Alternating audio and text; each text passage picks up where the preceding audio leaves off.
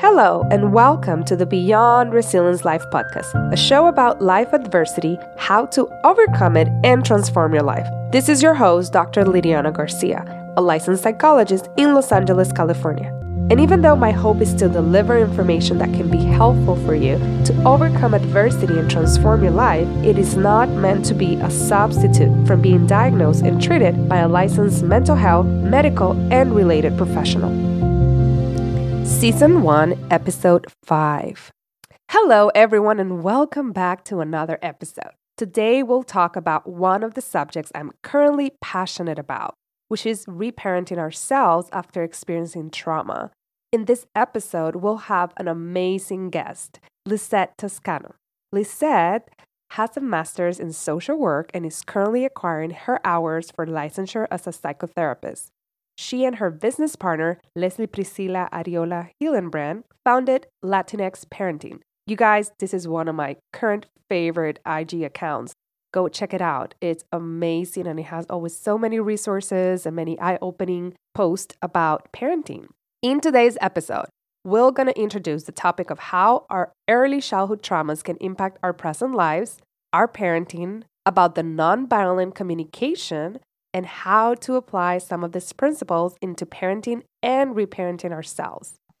So without any further ado, I just want to let you guys be prepared for this amazing podcast episode.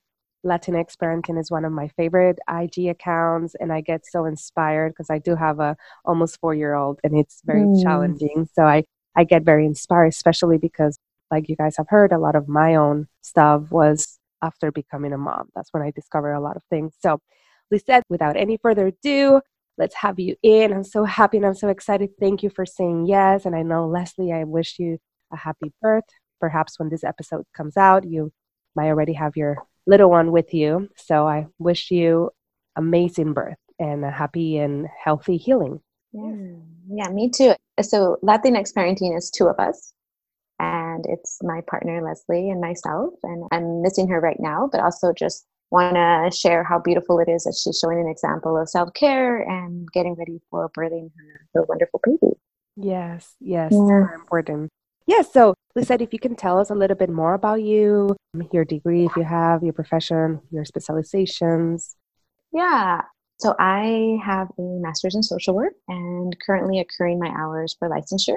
Sort of my specializations or areas of focus have been early childhood. So I've worked with early Head Starts and doing that as an in-home counselor. Did a lot of that work, prenatal work as well. So working with a lot of mamas before giving birth or during the early stages of pregnancy. And I've also worked, being a social worker, I bounced around a lot. I did a lot of work on domestic violence shelters, intimate partner violence shelters, as well as community-based programs or organizations and schools. And I started with Latinx Parenting through, obviously, met Leslie, and we both had a similar vision around supporting parents, specifically Latinx parents, around the resources and cultural pieces that come into play when we are parenting. And so outside of being a social worker, I'm also a parent educator, a certified trauma-informed nonviolent parent educator. And that's what I'm doing here with Latinx Parenting, is being able to provide parent education with a cultural lens. Yeah, super, super important. When I was studying and obtaining my licensure hours, I did take training from, she is either the creator or founder of the Echo Parenting Center. And Ruth? Yes. Yes. It was like, oh my God, 10 years ago. But I remember during that time, we were being trained on IPT, which is that, I don't even know what it stands for, but IPT is way more kind of behavioral, kind of like let's change behavior, not necessarily take into consideration that other aspect. And it was at the end. And then Ruth came and gave us that training, and we were all like blown away. We were giving Head Start consultations based on this very behavioral model. I wish we would have known this other one. And it was just one of those trainings, because I did take many that I forever remember. And I used the eco parenting tools that I remember, with most of my clients, the need and all those kind of things. So it's so helpful. Yeah, that's great. I'm glad to hear that you were able to witness and see Ruth in action. I think she has a lot of ways and beautiful ways of introducing different paradigms, but also frames of work to support children. Yeah. Yeah. And what continues to inspire you in your work? Because doing home base, I did that too. And yeah, it's hard. Yeah, it was hard. I think right now, growing with Latinx parenting has been really great. I mean, we're now offering individual parent coaching sessions. And I think what inspires me is the response from not only our followers, but the parents that we work with, Mm. and seeing how passionate they are around this new paradigm or way of parenting or nonviolent parenting. And more than anything, I think my son really drives me forward in trying to change our communities and start healing specifically for men, I think. And now that I have a son, around creating space and seeing other men create space for creating emotional intelligence and allowing for that to happen. Yes. And a little bit later, you're going to share a little bit where people can find you and all that information. But yeah, I didn't know you guys do that. Individual coaching is so important. Yes, we do a parenting series and also just started individual parent coaching. So yes, excited to share some more about that. Yeah, you know what? Why don't we just share right now where Yeah. people can find you since we're talking about it? Oh, I like that. Yes, you can find us on IG or Instagram through Latinx Parenting. We also have a Facebook, Latinx Parenting, and we have a website, latinxparenting.org. And on there, you can click on either email us, or if you're in IG or Facebook, DM us and with any questions regarding any needs around parenting, or if you're interested in individual parent coaching, we can definitely support that. And probably some of the listeners might wonder, do you guys do that individual coaching also via telehealth or like online or? Yes, that's a great question. We're doing it over Zoom. So we're giving two options, Zoom, and I'm covering the Whittier sort of Downey area and home. The hope is also that in the future, once Leslie returns, that'll be also offered in Santa Ana. Oh, okay. Yeah. Thank you. Thank you for sharing. Yeah. And I'll put that also in the show notes. So if people have any questions. Great. Thank you. So now let's go to I always get confused with that word, with the nitty gritty aspect. But how do you define early childhood trauma? Yeah, that's a big question. I think the way I see early childhood trauma, the way that I've begun to define it, is anything that refers to experiences that have occurred to children from ages I would say even 0 to 5, and experiences that have been emotionally painful and have been overwhelming for them to cope. And that's really where I feel the definition encompasses a lot of, experiences. So that can be, physical abuse, emotional abuse, domestic violence, natural disasters. Immigration can be a part of early childhood trauma. Psychological abuse, accidents, war, all of those that can really take a change in neural pathways and the neural pathways of a child, or rechange the brain for a child. Yeah, and lately I've been a little more conscious when I use the word trauma, because a lot of people go like, oh, that sounds like a big thing, and people kind of big T's. But can you talk us a little bit more about some of the little subtleties that some people can experience trauma symptoms or? Yeah, so that can even be a change in a separation. So if there was a sudden separation or a change in schedule, I mean, those are the subtle examples that come up for me right now. Sometimes a parent going to work and has been staying home, that can be a shift for them. But new situations, if we can think about new situations, see, we adults and children can manage a certain level of stress, right? And that's the way I define it. And so a certain level of stress is manageable in terms of like these small T's, like you mentioned, right? Like the changes, new situations, or changes of schedule. Those are for me subtleties and shifts, and they can really overcome that. Now, that when stress becomes toxic is when it's come over time, right? So when there is no emotional holding or emotional coaching or support by a caregiver is when those big T's happen. Yeah. I don't know if that makes any sense. No, it makes completely sense. And I know this episode is more about for adults or us listeners to kind of how can we reparent. So if you're listening to this and you're thinking, oh my God, I went through a lot of changes. Not only I experienced like this kind of more big T's, but there was a lot of these things. And I think the important part of this is just to know that we're going to get into some of the resources and things to do in a little bit. Yeah. Yeah. So how does it impact later on in life when people experience early childhood trauma? I know that's a big question too. Yeah. No, but an important question because sometimes I think I hear a lot of parents say, "But I turned out fine." Mm, But did we really? Is really the question. Did we really when we are still having laws against spanking children? right. Or we are still sort of not justifying the hitting that we've experienced. So I think that what happens for us later as adults really lies in the ability to attach in our future relationships. So a lot of our relationships, whether if we didn't have a close relationship or secure relationship with our caregivers, we then have a difficult time understanding emotions and developing a sense of self, I think, and attachment to whether that be platonic relationships or other relationships in our life. Yeah. And the biggest piece also is like physical health. We think about a lot of diseases. Every time I think about trauma or like these experiences that we've had, I think about our brain, about how we live in certain levels of stress and become used to those levels of stress as we move on into adulthood. So that's also another piece. Stomach aches is something really common when I work with adults in therapy. Digestive problems have also been apparent. Hmm. So that's also something that I think is really important to acknowledge. Yeah. Yeah. And I know, and I like to kind of break some of these terms because, like, attachment from a therapist perspective, we kind of understand it. But from the general Yeah. listener, is there a way you can give a little example, not example, but kind of any other wording to explain? Because people might go, like, what is an attachment? I have a partner and we're kind of okay. Yeah. That's a good question too. I think it's just the capacity or the ability to be in connection and in relationship. When we have attachment to something in our relationships, we're able to develop healthy, supportive boundaries, and we're able to be able to hold our feelings and their feelings. So I think when I think about attachment, it's just the capacity and the ability to be able to be in connection and hold empathy in that. I don't know if that's Yeah, no, I uh, think it's a very good way of explaining it. Yes. And many people, they complain about the partners doesn't listen to them or does not understand them, or they cannot experience empathy. And those are the things that you were kind of describing, some examples of what would it be that there might be some attachment issues. yes. Yeah. So I definitely will come up around relationships, partners.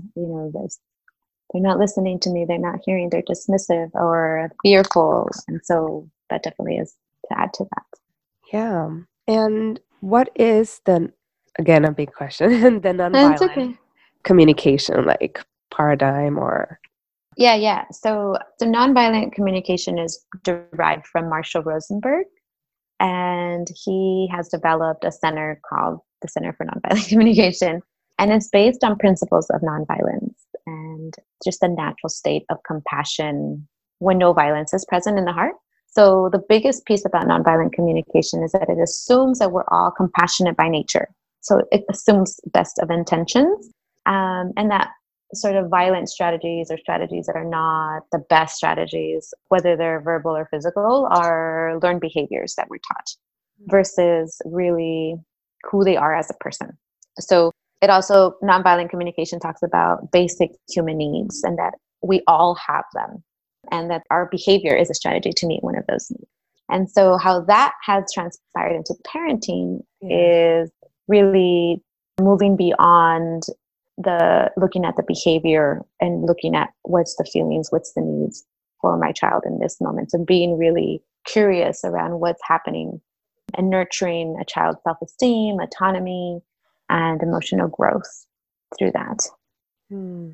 Yeah. And now, what if, it's that whole aspect of the reparenting? So let's say, Mm-hmm. and I can share a little bit of me. And I did notice when I had my son, I went into like this little black hole, or I was about to. I always felt like I was about to and would like snap out of it.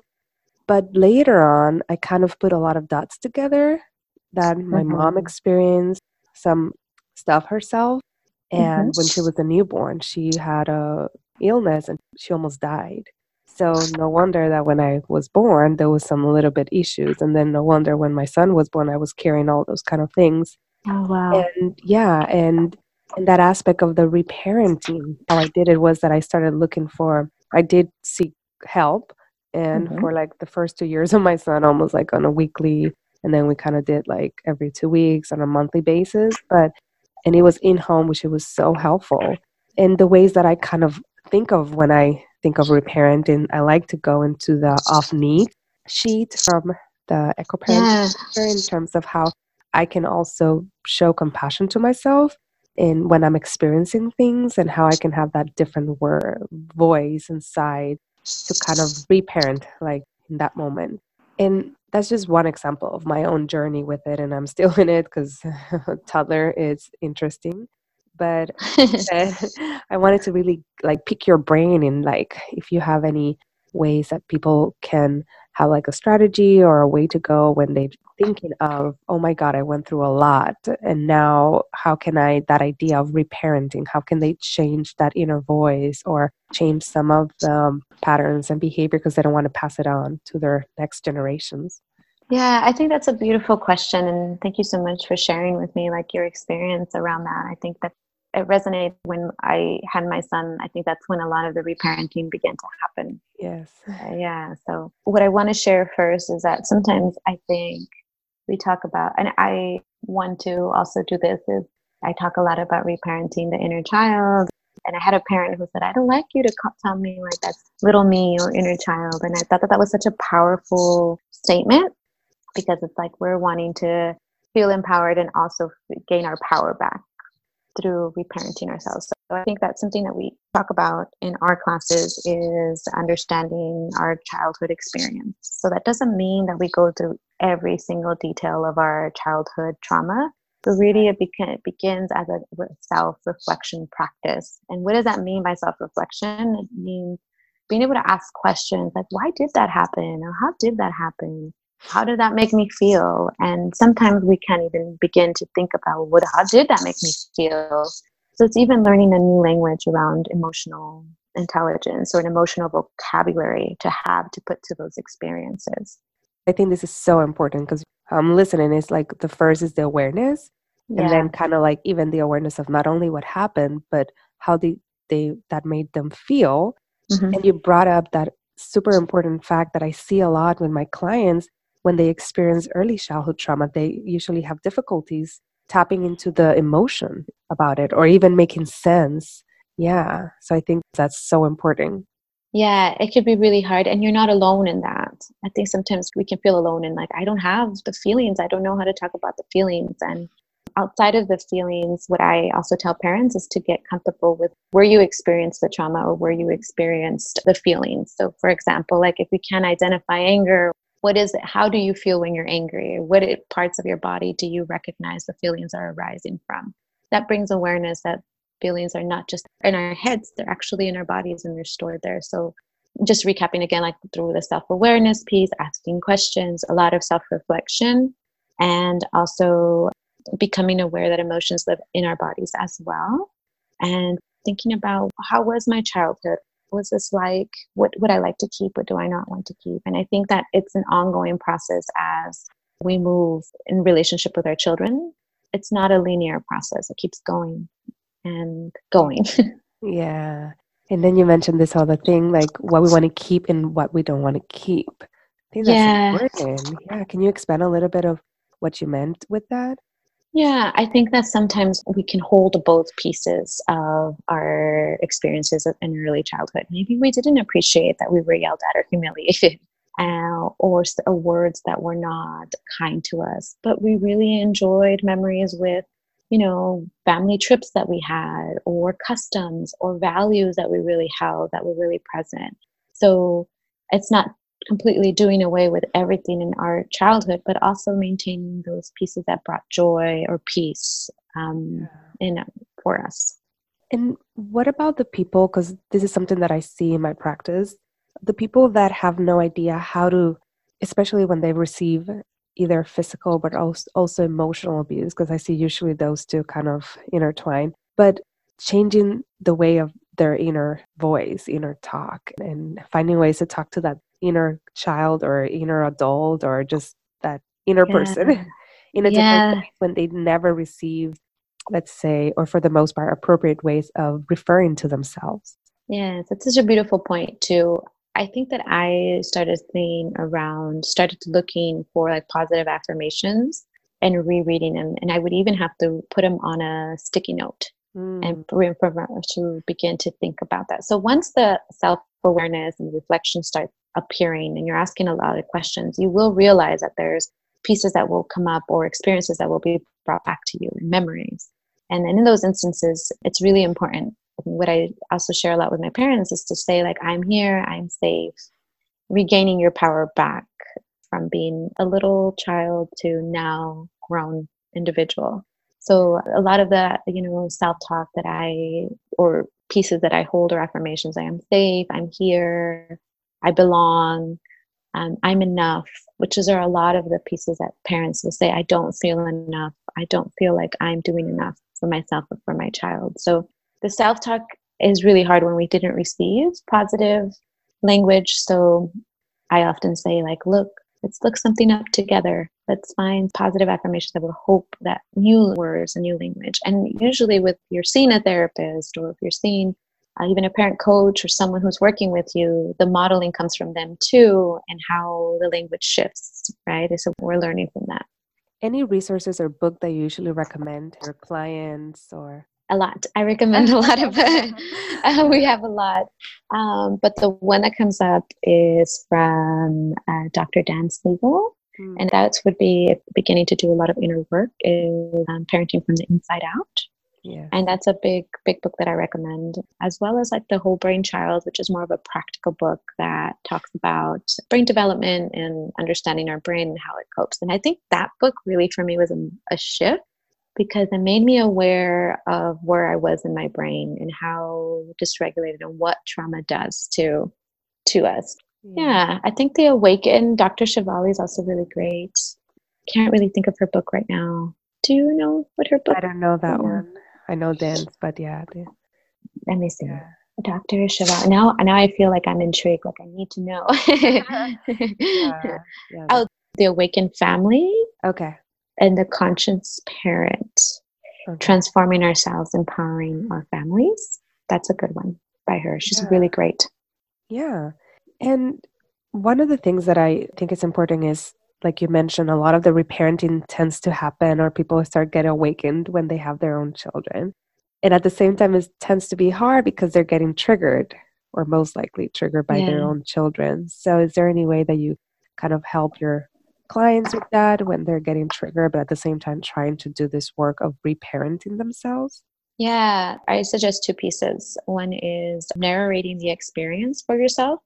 So something that I say when I'm becoming, and triggering can mean, it could be anything. It could be a sound, it could be a noise, it could be sound, smell, sight, anything that can trigger our five senses. And what I share is a lot of grounding techniques. So before that happens, or before the triggering event happens, I pack my parents' self-regulation tools. So what can we have in the space? Blowing bubbles, water is a big one for parents. So I advise them, put your hands underneath cold water. It's the easiest if we're staying at home with our children. Immediately go to a tap and open the water. And there's something about water that helps us regulate.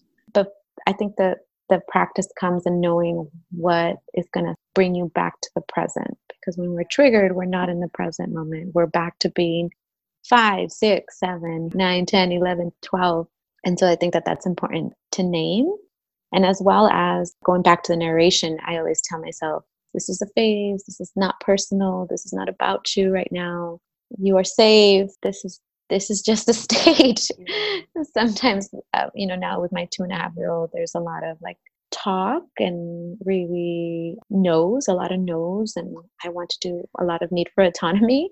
Yeah. And so I had to remember they're not being disobedient. They're not being bad children. They really don't want to trigger us. Children really want to bring joy to us. And I think they're really willing and flexible to tend to us. They want to be connected to us. They don't come into this world wanting to cause a reaction for us.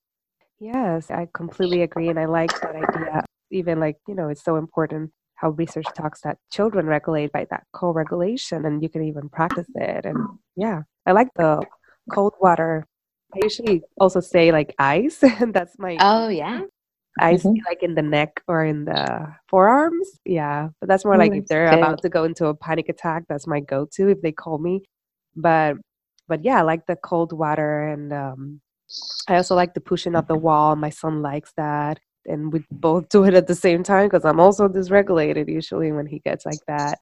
But the blowing of the bubbles, yes, and yeah, and And water, play. yeah. Sorry, I didn't mean to interrupt No, you. no, But no. also Play-Doh. Oh, yes. I carry Play-Doh sometimes in my pocket when I'm having a hard time, just because it's so accessible. And it's also Yeah. like at this age for him, for my son, as he's 2.5, it can feel like also a game. So I can give half to him and half for me. And I'm like, mom is just self-regulating. Yes. Yes, I didn't think of packing Play-Doh. That's a good one too. Yeah, so like Yeah. sensory things is like what you're kind of describing, like water, Yes. Play-Doh. Yeah. Something that I wanted to add is that we talk about self-regulation backpacks. So putting in there anything, I advise one to put in your car and one to keep with you at home that has tools that support you and your child. And it's be a great sort of like a great activity for you to also learn from your child what helps calm or bring them or soothe them. So that Yeah. you're doing, so like you mentioned earlier, the co-regulation. Yeah. So something that I always say: pack a snack, gum, water, squishy toys from like the dollar store. Yeah. Things in there that you can have accessible, so that when you are having a hard moment, those tools are readily available to you. This is a practice. It's hard to get to, Yes. and Yeah. it's also really normal to be triggered. It's Yes. really normal. You're not a bad parent for being triggered or having these experiences. It's part of the parenting journey, and you're not alone in that. And that is so important because a lot of the parents that I work, or even myself, when I experience, and then I'm the psychologist. I'm like, oh my God, I feel like the worst. But it's that whole aspect of that compassion that I'm not alone. This is a journey, and I think what also has helped in my journey is sharing with other moms that were struggling at the same time. That like yesterday we were at a birthday party, and my son, I usually steer away from sugar because he's very active. So we Hmm. already had like a piñata, with a lot of candy. Hmm. And when the cake time came, they cut it, and my husband goes, takes the frosting out. And I'm like, I have to take the frosting out. And he had a meltdown. And almost from Long Beach, and I live in more like West LA, almost all that drive, he was crying about, but you took the frosting away. You took the frosting away and you put it in the trash. So I let him, and later on, I'm like, okay, do you want to take some breath? And he took the breath. And then this morning, he was still talking about the frosting and just allowing that. He still has that own process of learning. But yes, I wish I would have had the backpack because in that moment he was in the car seat. I could have given him a little Play-Doh and a Play-Doh for mom and dad because we were like, oh my God, we're Oh, into this. But yes, I love that thank, idea. yeah. Thank you for sharing that. You were probably like, darn, I should have just left the frosting. I know. I did think about that. I'm like, oh my God, if I would have known. No, Yeah, that was no, the, but that's the that boundary was, aspect. hmm, That was the yes, boundary absolutely. and that's another thing that a lot of my parents struggle and my journey was that I felt like I wanted to be the over giving. So until a therapist kind of like, what about the boundaries? I'm like, what do you mean with boundaries? And yes, because my mom is that kind of like the traditional Latina over giving mom that is so like no self-care, kind of that mode. So with my son, it was so hard to start implementing boundaries. And now I'm much better being okay with it. But a lot of my parents, that the ones that I work with, also struggle with setting some boundaries and how to set it in a way that is not repetitive of how their parents used to set it. Probably was like with hitting or screaming. So it's another kind of interesting, hard thing to deal. Yeah. Yeah, it's definitely a challenge. I struggle too with setting boundaries for myself and for my son. And I also was brought up with my mother being a wonderful human and woman, but she was also an overgiver and was like, once you have a child, you give all to that child. And Yeah. that has been really hard to begin to deconstruct and move away from. But yeah, setting limits for our children is another topic, right? And another, Yes. No. Yeah. uh, That one is like a huge. Yeah. yeah. But yeah, as we're moving kind of in the closing, any last remarks or information or thoughts? Yeah, I like to just share that despite us knowing around early childhood experiences, that sometimes we forget to talk about resiliency and that we're here and that we're present and we're doing this every day, as hard as it is, as hard as it may be, whether we're parenting or whether we're just trying to get through our trauma in our everyday life. So I also want to share that before we leave, that resilience is so important to acknowledge, and that we've survived, and reconnecting to people who really know you or love you or care about you is one way of self-caring in that perspective, and understanding that you're not alone. And so whether that be people in your community or family or friends, reconnecting with that and understanding that we as a culture we're resilient. Yes. Thank you for bringing that, because that's definitely one of the topics of the whole podcast idea. Yeah. Oh, yes. I forgot that was but yeah, thank you. Because I know earlier you mentioned kind of think about the things that you want to keep. So I think that's also kind of a self-reflection of the good things that happen, because most likely at least one or two things happen. Yes. Yes. Well, thank you so much, Lisette. I'm so happy that you were able to join us. And I hope the listeners are getting a lot of the information and some of the skills. And remember, the information that was provided here in terms of resources will be in the show notes. And I'm looking forward to kind of later on, maybe when the episode is out, Leslie, if she has her baby already. And again, wishing her an amazing birth and all that. And thank you again. Thank you for... Thank you. Thank you so much for having me. Thank you. Thank you so much for listening to the Beyond Resilience Life podcast. I'm so happy to have you here. If you like this episode, please make sure to review it and comment on it and share it with your friends and family. Until next time.